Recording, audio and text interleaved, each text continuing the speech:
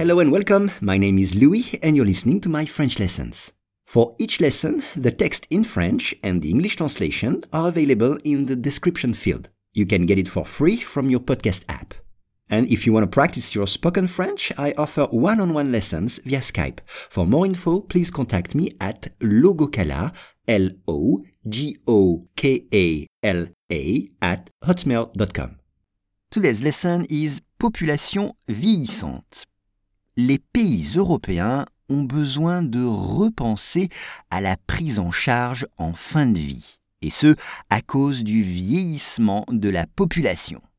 Once again, les pays européens ont besoin de repenser à la prise en charge en fin de vie, et ce, à cause du vieillissement de la population. On commence avec les pays. C'est un mot invariable.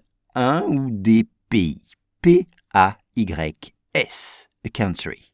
Donc, les pays européens, c'est European countries. Les pays européens. Exemple, il y a plus de 25 pays européens. Il y a plus de 25 pays européens.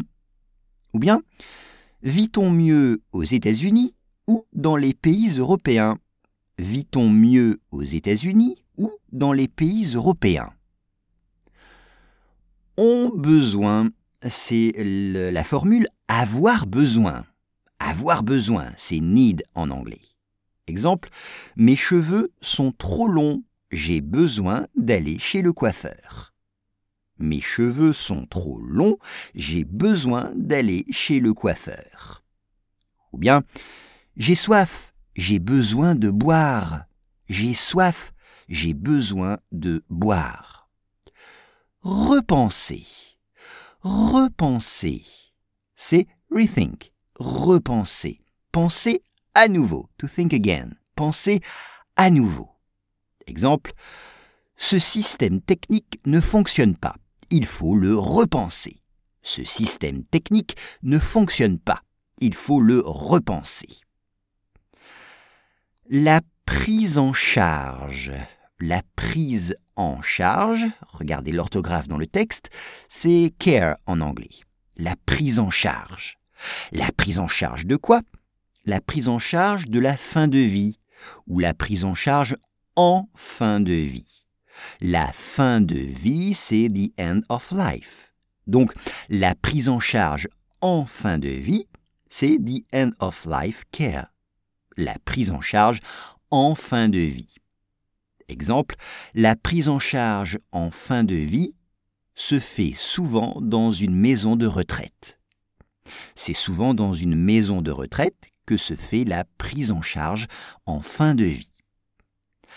À cause de, because of or due to, à cause de.